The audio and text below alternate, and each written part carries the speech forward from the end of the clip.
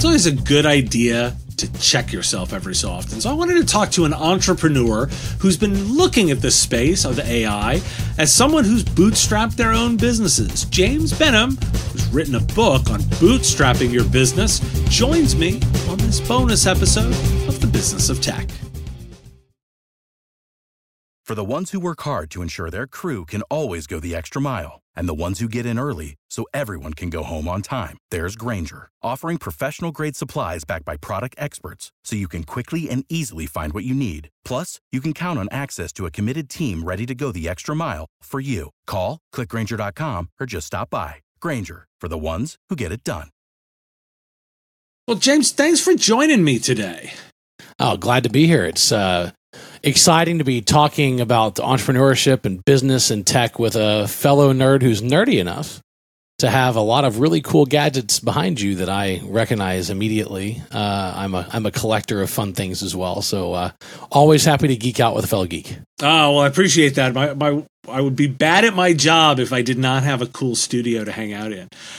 So I'm going to dive right in because I actually want to sort of get your sense and your take on all the AI hype that's going on right now, and get your position on what you think the value there is right now.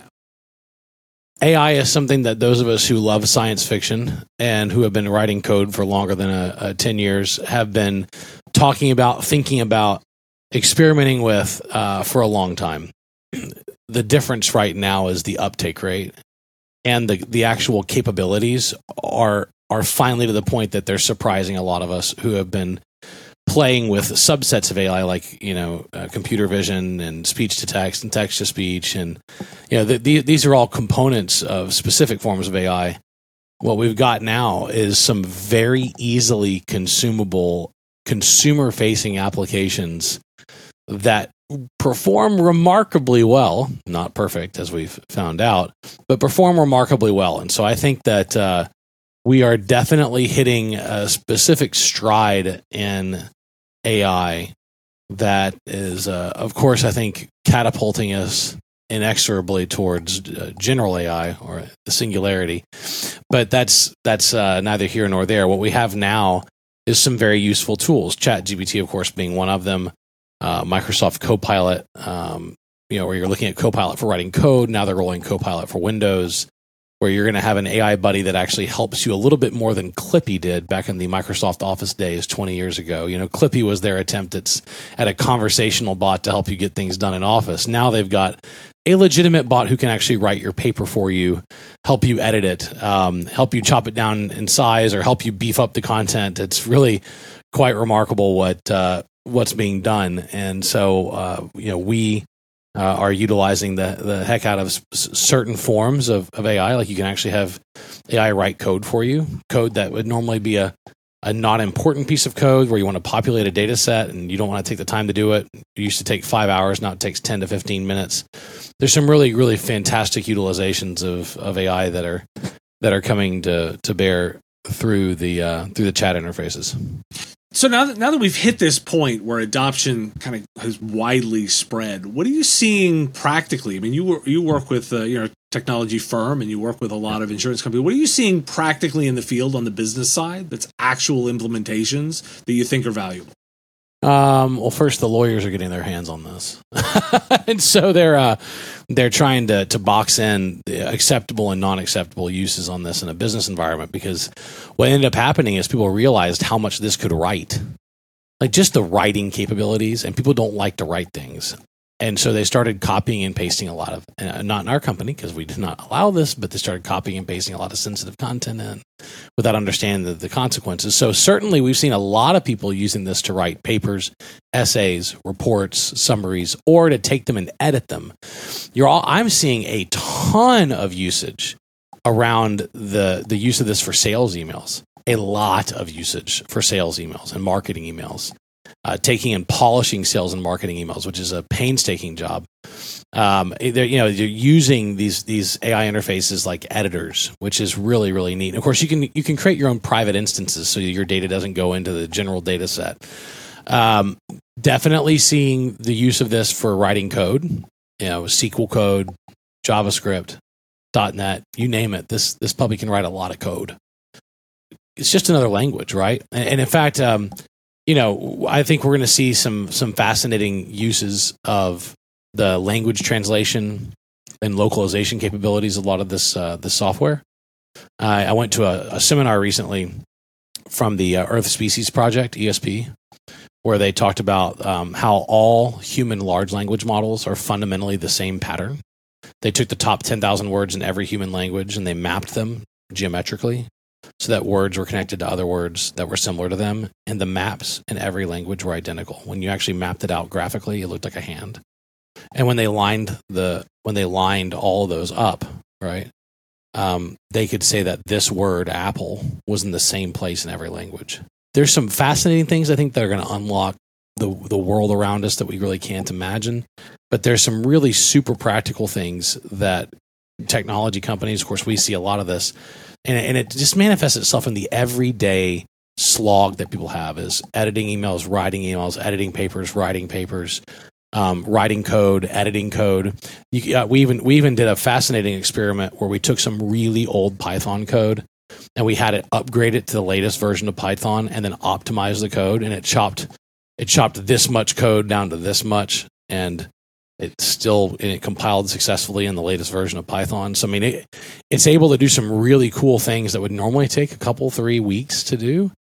And so, it's a big deal, and it's a big disruptor for the knowledge industry. When you have a lot of people who are copy editors, or they're producing they're designers, they're producing 20 or 30 logo ideas, and you can kick that to an AI bot to actually generate your logo ideas for you, or write copy. This is going to be a very disruptive tool for knowledge workers in both a positive and potentially negative way. So what are those concerns that you're really worried about? I mean, I'll just give my biases. Sorry, I mean, I don't think that we're actually going to be replacing people. I think we're going to actually accelerate people. I think when you take a person plus AI is better than a person alone. But AI alone is not good enough and won't generally create the creativity necessary. I think it's an accelerant. But what are the concerns you have about putting AI into various business applications? If machines and automation really eliminated jobs, we would have record high unemployment right now, and we don't. We have record low unemployment, right? And that's the tail end of 200 years of industrial automation, both with non-computerized machinery and with computerized machinery. So I don't think it replaces people. I just think people are going to have to retrain and upscale. We've got more open jobs than people looking for them. So we need humans. We need humans to think. We need humans to be more productive than they've ever been. In many Western countries, we're on the verge of population collapse. Whether you believe that or not, we are. Statistically speaking, but anything below 2.2 something is population decline. You look at Japan and China and Russia; they're in population collapse, and so you've got a pretty large work burden that gets put on fewer people, and and you're seeing some consequences of COVID and people retiring and hopping out of the workforce, and that we've got more open jobs than people who are searching for jobs right now. So we continue to have a tight labor market, which means that all of these tools are going to help us actually continue to get things done. Right? I mean, it's so there are going to be people who don't want to retrain, who don't want to change what they do and how they do it, and they are going to be disrupted, but that will be their choice. With their choice to not retrain, to not upskill. Now I'm going to ask, because you brought it up twice, even without prompting. You've sort of brought up the AGI and the downside science fiction side stuff. Now I tend not to ask this, but I'm curious. It sounds like you may even have a position kind of on that doomsday spectrum. Do you? Where do you fall on that? My dad said only the paranoid survive, and he said that to me enough times that it got me a little paranoid. You tell a kid that enough times, they'll get a little paranoid. I think we've got to be realistic that there's a downside to all new technologies. There's a huge downside to nuclear weaponry. There just is. Right? It required a lot of legislation to protect ourselves from ourselves. That was a technology that could have wiped out the planet. There's a lot of there were downsides to carbon fluorocarbons, CFCs. They punched holes in our ozone layer, and we had to regulate those. I mean, look, I'm a capitalist. I'm like a really hardcore capitalist, but I also recognize that for capitalism to function, you have to have a minimally regulated government framework that allows it to grow and scale and flex. And so, we're going to have some big downsides on this that are going to have to be regulated. And so I think all of these technologies And AI is going to be one of those ones that we're going to have to have a common set of framework around privacy and data ownership. And you're seeing that right now in the litigation that's occurring between content owners and the companies that are scraping that content to train all their AI machine learning models, like in all their AI models in general.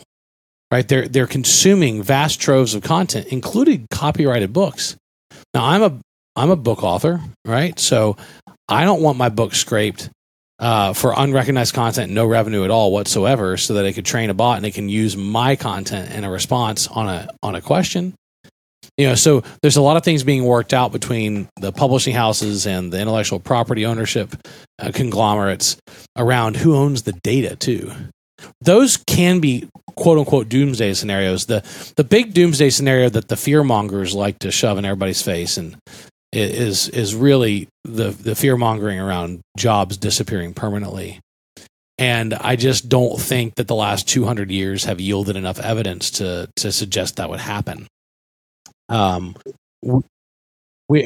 have more vacation time, more sick time, more leisure time than we ever have, and we have the lowest unemployment rate in recorded history.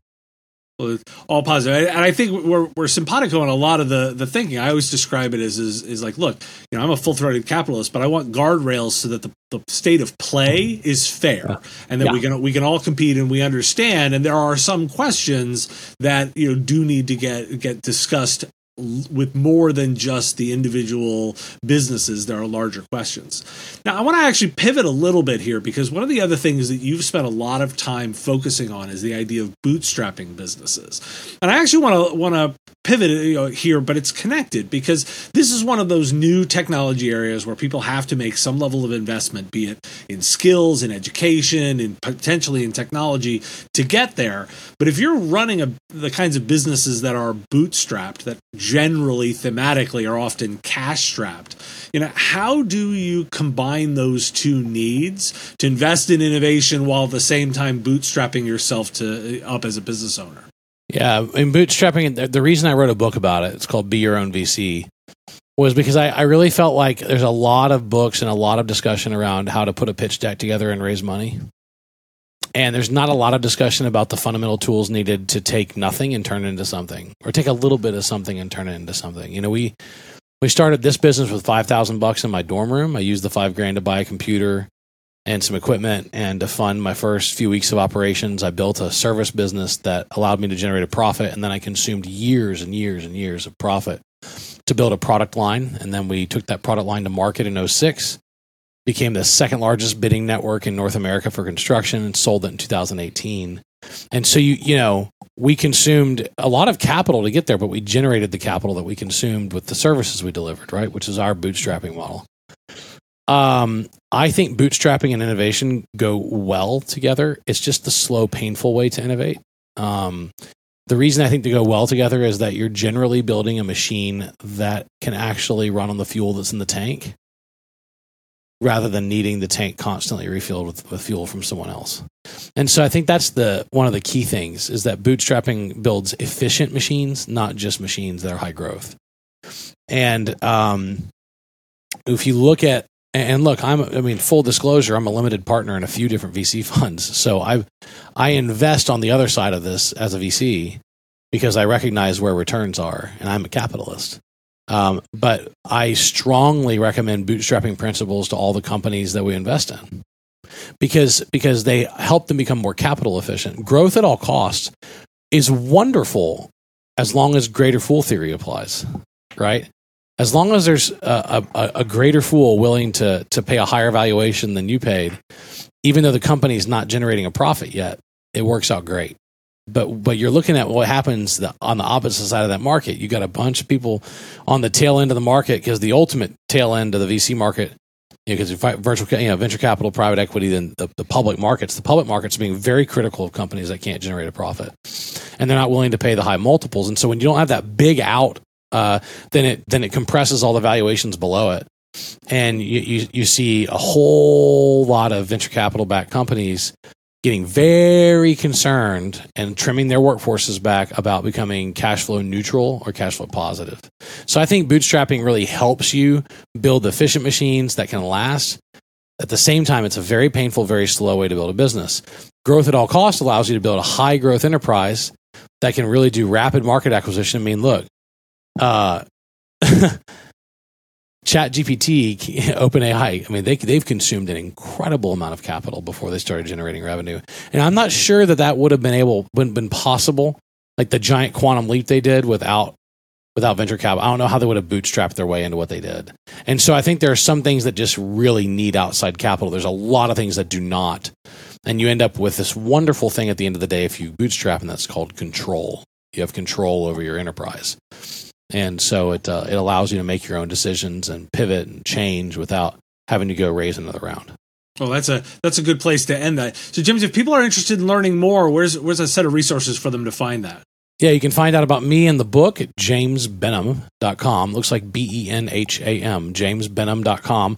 My company is called JBKnowledge. We've got almost 300 teammates, and we build software for the insurance industry. I've got a couple products, and really enjoyed being on the show. Thanks for sending people our way. And, of course, I'm very active on LinkedIn. You can just type in James Benham. I should be your number one search result under James Benham. So let me know if you need anything there. Awesome. James, thanks for joining me today. Thanks. Appreciate it. And my podcast is called The InsurTech Geek. Check it out. Partner Hero is an outsourcing company that goes beyond industry norms to prioritize employee empowerment, career growth, and quality performance. They pay above market salaries and have a management team that includes individuals from the startup world, making them more than just a service provider. They're also a thought partner for startups.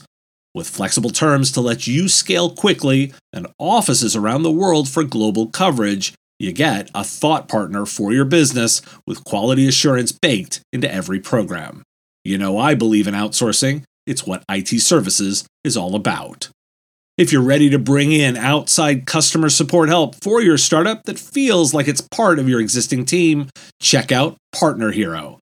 Head on over to partnerhero.com/businessoftech to book a free consultation with their solutions team. Mention you heard about Partner Hero from Business of Tech, and they'll waive the setup fee. The Business of Tech is written and produced by me, Dave Sobel, under ethics guidelines posted at businessof.tech. Like the content? Support the show at patreon.com/MSPradio or buy our Why Do We Care merch at businessof.tech. If you want to reach our listeners, visit mspradio.com/engage.